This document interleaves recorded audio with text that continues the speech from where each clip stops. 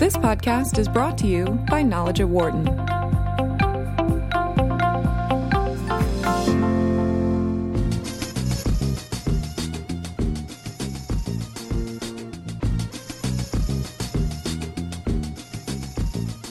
Knowledge at Wharton here on Sirius XM 111 Business Radio, powered by the Wharton School. We have seen quite a significant growth in robo-advisors in the last several years. These are automated services that can match consumers to financial products using personal data to do so. And these robo-advisors promote the fact that they can do this in a more effective and lower-cost manner than traditional advisors. And within this new arena have come concerns of fraud. But these concerns also extend to other parts of robo-advising, whether they be in the insurance world, banking, and elsewhere. Tom Baker is a professor of law and health sciences here at the University of Pennsylvania. He's been doing work looking at robo-advising, and he joins us to discuss that right now. Nice seeing you again, Tom. Thanks for coming in. It's my pleasure. Thank you. Thank you. How much of a recognition of potential concern is there by regulators right now? Well, I think right now regulators are just trying to get their hands around what this automated advice is. And in the area where they're most thinking about it is the investment area, where the term, for most people when they think about a robo-advisor, if they think about it at all, let's be clear, they're thinking about Betterment, Wealthy, Vanguard's personal advisor, one of these other places where you can go on the web, take a risk questionnaire, and then do your investing with the advice of this, of this robo-advisor. But the same technology can be used for matching people to insurance and to banking products. And I would say in the insurance and banking area, regulators are not yet really focusing on the potential for automated advice. Well, when you look at the investment circle, then how much does robo-advising, how much of the market do they really have right now? Well, if you're talking about fully automated robo-advisors where people don't interact with a person, It's a very small percentage of the market. But if you count programs that help human advisors pick, then it's a much bigger part of the market that, most of your big investment houses don't have, they have their algorithms, they have their formulas, their methods that they use, and that those are really not completely different in kind from the fully automated, on the website do-it-yourself model. But is it your expectation that we will see it continue to grow? Obviously, as you said, it's really kind of a new idea in things like banking and insurance. But will we see it continue to grow on a steady path over the next few years just because of the digital nature of our society these days? Absolutely. And although it's interesting, in the investment area, we people like me thought that we'd be seeing a lot more completely automated. Okay.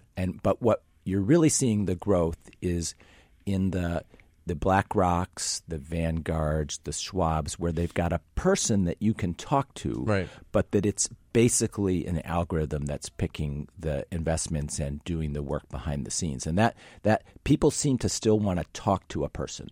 And that's interesting because a lot of people we've seen stories in the last year or two about whether or not we were going to see the loss of investment counselors at a lot of these firms because of the nature of robo-advising and the algorithm, which seemingly all businesses rely on at this point, that they were basically going to take some of this business away from the actual human beings being there. Right. Well, I think what we're going to see is a change in what we think of as the person who's the financial advisor, that it's not going to be so much that economics, Wharton finance major person, and it might be more a social work person, a person who's really good at helping people to make a plan and stick to it, because who's doing the investment work is really the programmers who are writing the algorithms for the robo-advising part.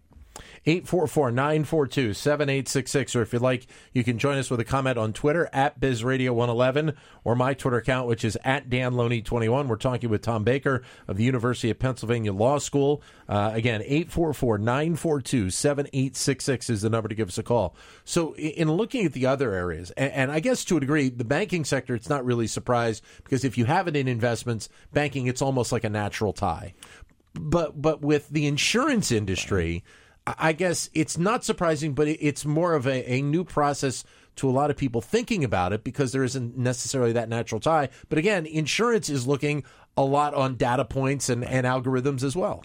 Right. And actually, believe it or not, the Affordable Care Act played a little bit of a part in the insurance robo-advising, which is, the Affordable Care Act set up these insurance exchanges, and the insurance exchanges are kind of, a robo-advisor to the extent there's really decision support tools rather than just, sorts and ledgers. So your web brokers, your insurance exchanges, these are places where they're using tools to help match people to a financial product. Those tools are not as advanced in general as they could be, right, but they're moving in that direction. And believe it or not, banking is the trailing part of the financial services sector here. Yeah, that there are not good mortgage comparison tools, for instance. There's starting to be some credit card comparison tools and some small business loan comparison tools. But, part of the thing about banking is they give you the money and then you pay it back. Right. So there's more of a concern about automating all the way through the transaction. Whereas if investment automated, you give them your money. Right. So there's less of a concern about fraud on the part of the consumer. Of course, there's plenty of concern about fraud on the other end, but not. Whereas with banking, they give you the money, so they're very concerned about automating the process because of consumer fraud. And some of that we saw in the financial crisis. I mean, it wasn't automated, but there was plenty of people who ended up with money that shouldn't have. Now, the concern about fraud in general, obviously, with all of the different hacking that we have seen gone on in a variety of different elements, the concern about fraud is there, I think, in pretty much most Americans at this point. The element of fraud that we were mentioning before we went on the air is not necessarily the people, but it's the actual production of the program where you could potentially see that fraud, which can catch up a lot of people. Right. Now, so to date, the growth of robo-advisors has been by companies that are using the kinds of financial advice ideas developed by people like our Wharton Finance Department. Right. That these are good, consumer-focused, broad diversification, passive investing largely strategies that are, good. But as robo-advisors grow, there's going to be room for people to be advertising robo-advisors that can beat the market. If you're selling, robo-advisors so far, they're more of an index approach where you're trying to match the market, do sort of smart tax loss harvesting and things like that. The more we get in the direction of people trying to buy robos to beat the market, the more room there is going to be for fraud. And there are other elements, which you mentioned in a presentation you had done recently, other areas, and I didn't even think about it, things like Zillow.com, the real estate website. You can go on there and obviously search for a variety of different potential houses that you may want to buy or rent on the Zillow website, but there's also the element of the mortgage part of it, which they have incorporated as well. Yeah, so they have a sort of rudimentary, but it's the best one I found out there, of a mortgage comparison tool, and it's more suggestive of what you could do. Right. Because robo-advisors at their best are individualized. So they learn about you, and then they match you with the products that are available in the market. And right now, the Zillow mortgage comparison tool just asks you to tell them whether you want a fixed mortgage or some kind of variable rate mortgage. Whereas, what robo-advisors in the mortgage space could do is ask you questions that would then allow them to match you with a product that maybe you're not even thinking about. How much monitoring is done from a regulatory side right now, and how much potentially more do you think needs to occur in the years to come as robo-advising kind of continues to develop here? I mean, the SEC and FINRA both have robo-advisors on their radar screen.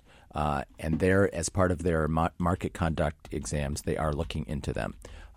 In the insurance and banking world, the insurance world, there's the National Association of Insurance Commissioners has set up a technology task force that's starting to look at them. But right now, if you're a web broker, you're just regulated like you're a broker, and there's not something special about the automated nature of it. And I don't believe that insurance regulators really have the capacity yet to evaluate whether these algorithms are doing what they're supposed to be doing. But again, it's something that they have to start to look into. And I'll throw out another example story which came out earlier today. Speaking of the SEC, Jay Clayton made statements about initial coin offerings because of the concern of cryptocurrency.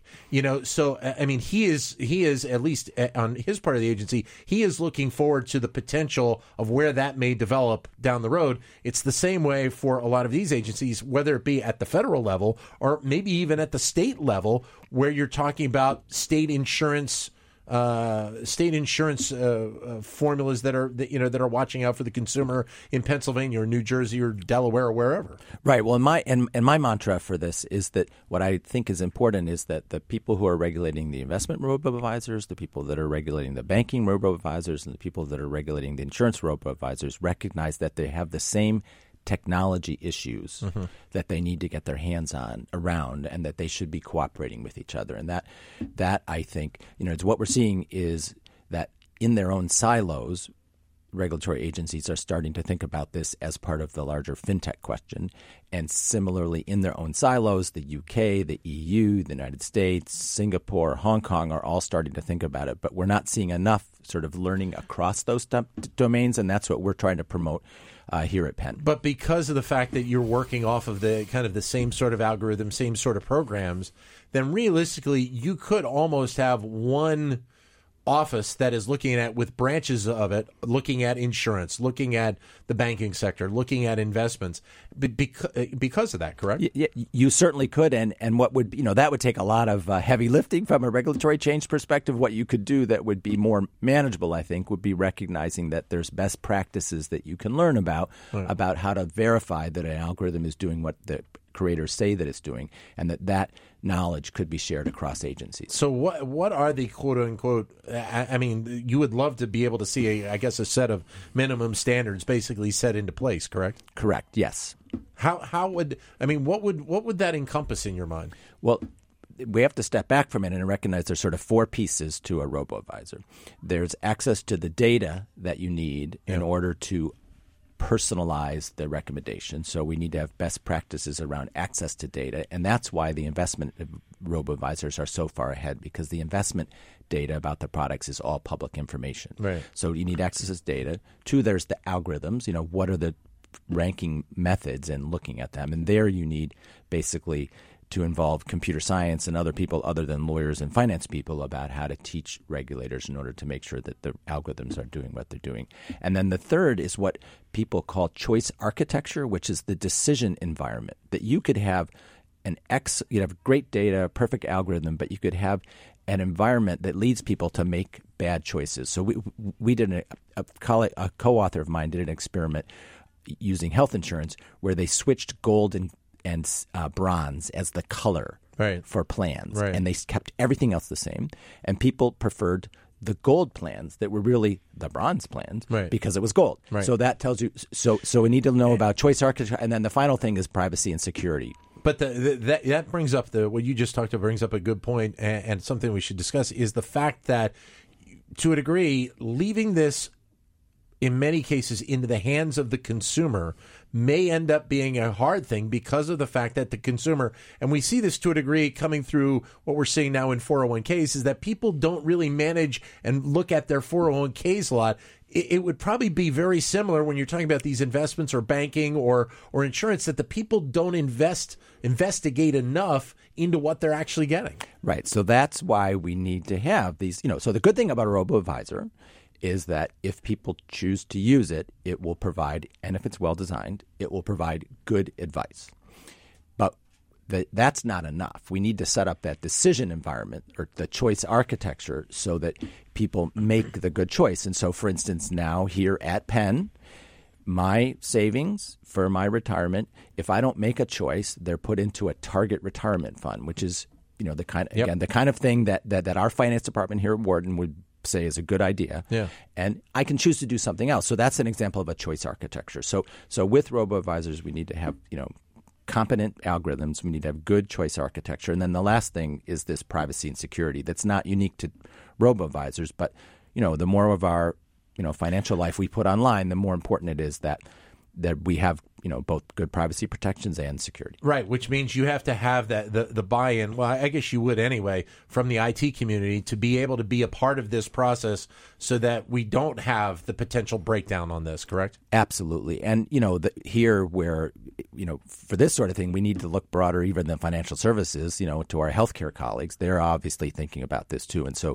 one of the points that we make in our research here is that when it comes to privacy and security, it's not sure that we have a comparative advantage over at the law school, that really this is going to be more of an IT focus. The tricky thing I see here is because of the fact that the digital society that we are in and all of the different technology that we have now coming to our fingertips, that always is moving ahead. And it's moving ahead almost at an hourly basis or daily basis, at worst weekly basis. So we already know that there are issues on the regulatory side of keeping track of certain things that have been in play for 20 years and really the government or regulators are catching up on. So should we feel confident that we can, kind of have the platforms that we need to have and the protections we need to have going forward because of some of the issues we've seen pop up in the past? I feel pretty confident about this, in part because people are, to some degree, resistant to taking this automated advice. Like, as I said before, the robo-advisors that are taking off have people as the interface. And so what that means is that the trajectory from working with a person who can cheat you in a lot of ways, to a more fully automated but perhaps in some ways more vulnerable system is not going to take place overnight. And so I do feel that regulators are focusing on this. I would like them to focus on it more, and I would like Penn to be a place where they come to for advice about how to do that. But I feel like we're going to be okay here. Tom Baker is a professor here at the University of Pennsylvania at the law school. Your comments are welcome at 844-WHARTON, 844-942-7866. Or if you'd like, send us a comment via Twitter, either at BizRadio111 or my Twitter account, which is at DanLoney21. Going back to something I said a second ago, though, even though the consumer has to be more aware, there is a level of there's a level of security that they have to feel with all of this potential technology and the robo-advising. And I think for the most part, consumers do go in with that, correct? I think they do. I think, although it's interesting, so I taught a fintech seminar for the last couple of semesters where we look at hot topics in relation to fintech. And one of the things we looked at was robo-advisors. And my students who are selected into this seminar, who are therefore sort of tech-savvy kind of people, when it came to robo-advisors, they said, I'd really rather talk to a person.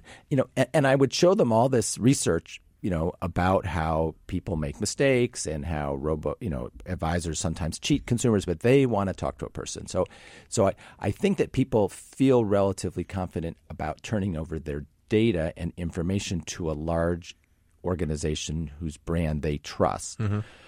But I think they're still somewhat questioning, can I really trust on the algorithm to make the right choice for me? Do you think that well, let me ask you this. Where do we stand? We talked about how with the investment sector, there is that human component in many cases.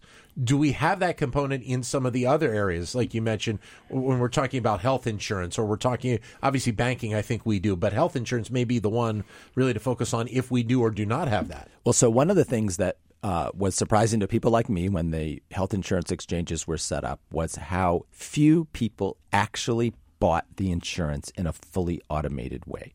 Most people, they used the call center, they used one of these navigators or sometimes an insurance broker, so that in the insurance space, people are still using people.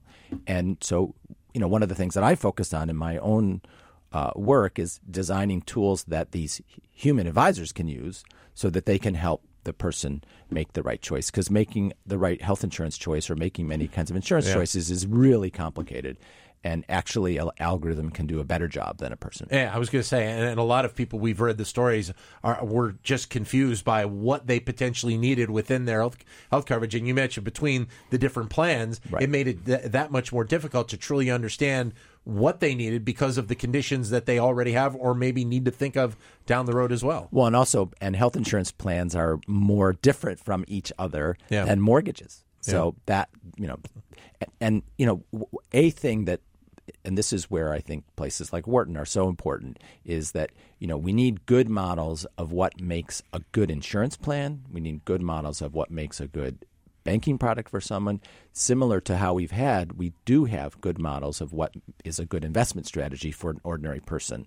And that, one of the exciting things about robo-advisors is that there's going to be a faster path from academic research into what is a good financial product to the dissemination, because if you've got people and advisors relying on robo-advisors, you've then got a method for disseminating that. Right. It's not like Jeremy Siegel needs to develop an idea and then we need to convince 1 million financial advisors to do it. Right. It's if BlackRock, Schwab, Vanguard, 10 companies have a lot of the market and are using automated tools, that idea gets out fast. Are they making that investment? Are they looking down that path already? Well, I mean, certainly your big investment houses, and I don't mean to be advertising for Vanguard, BlackRock, and Schwab, but they've made a big investment in what they call hybrid robo-advisors, which are primarily automated systems with a human interface that allow people to ask questions and so forth, and that's a big investment area. But are most of those situations the robo side first and then the human side as the backup? They're actually marketed simply as a low-cost investment advisor. Right. And the way that it's able to be low-cost is that there's the back end. And that's different and has been more successful from a gaining market share perspective than those companies that have advertised as being automated. Tom, great having you here today. My pleasure. Look forward to talking to you about this again, because I know this is going to continue to develop in the years to come. Thank you very much. Thank you. Tom Baker from the University of Pennsylvania Law School. For more insight from Knowledge at Wharton, please visit knowledge.wharton.upenn.edu.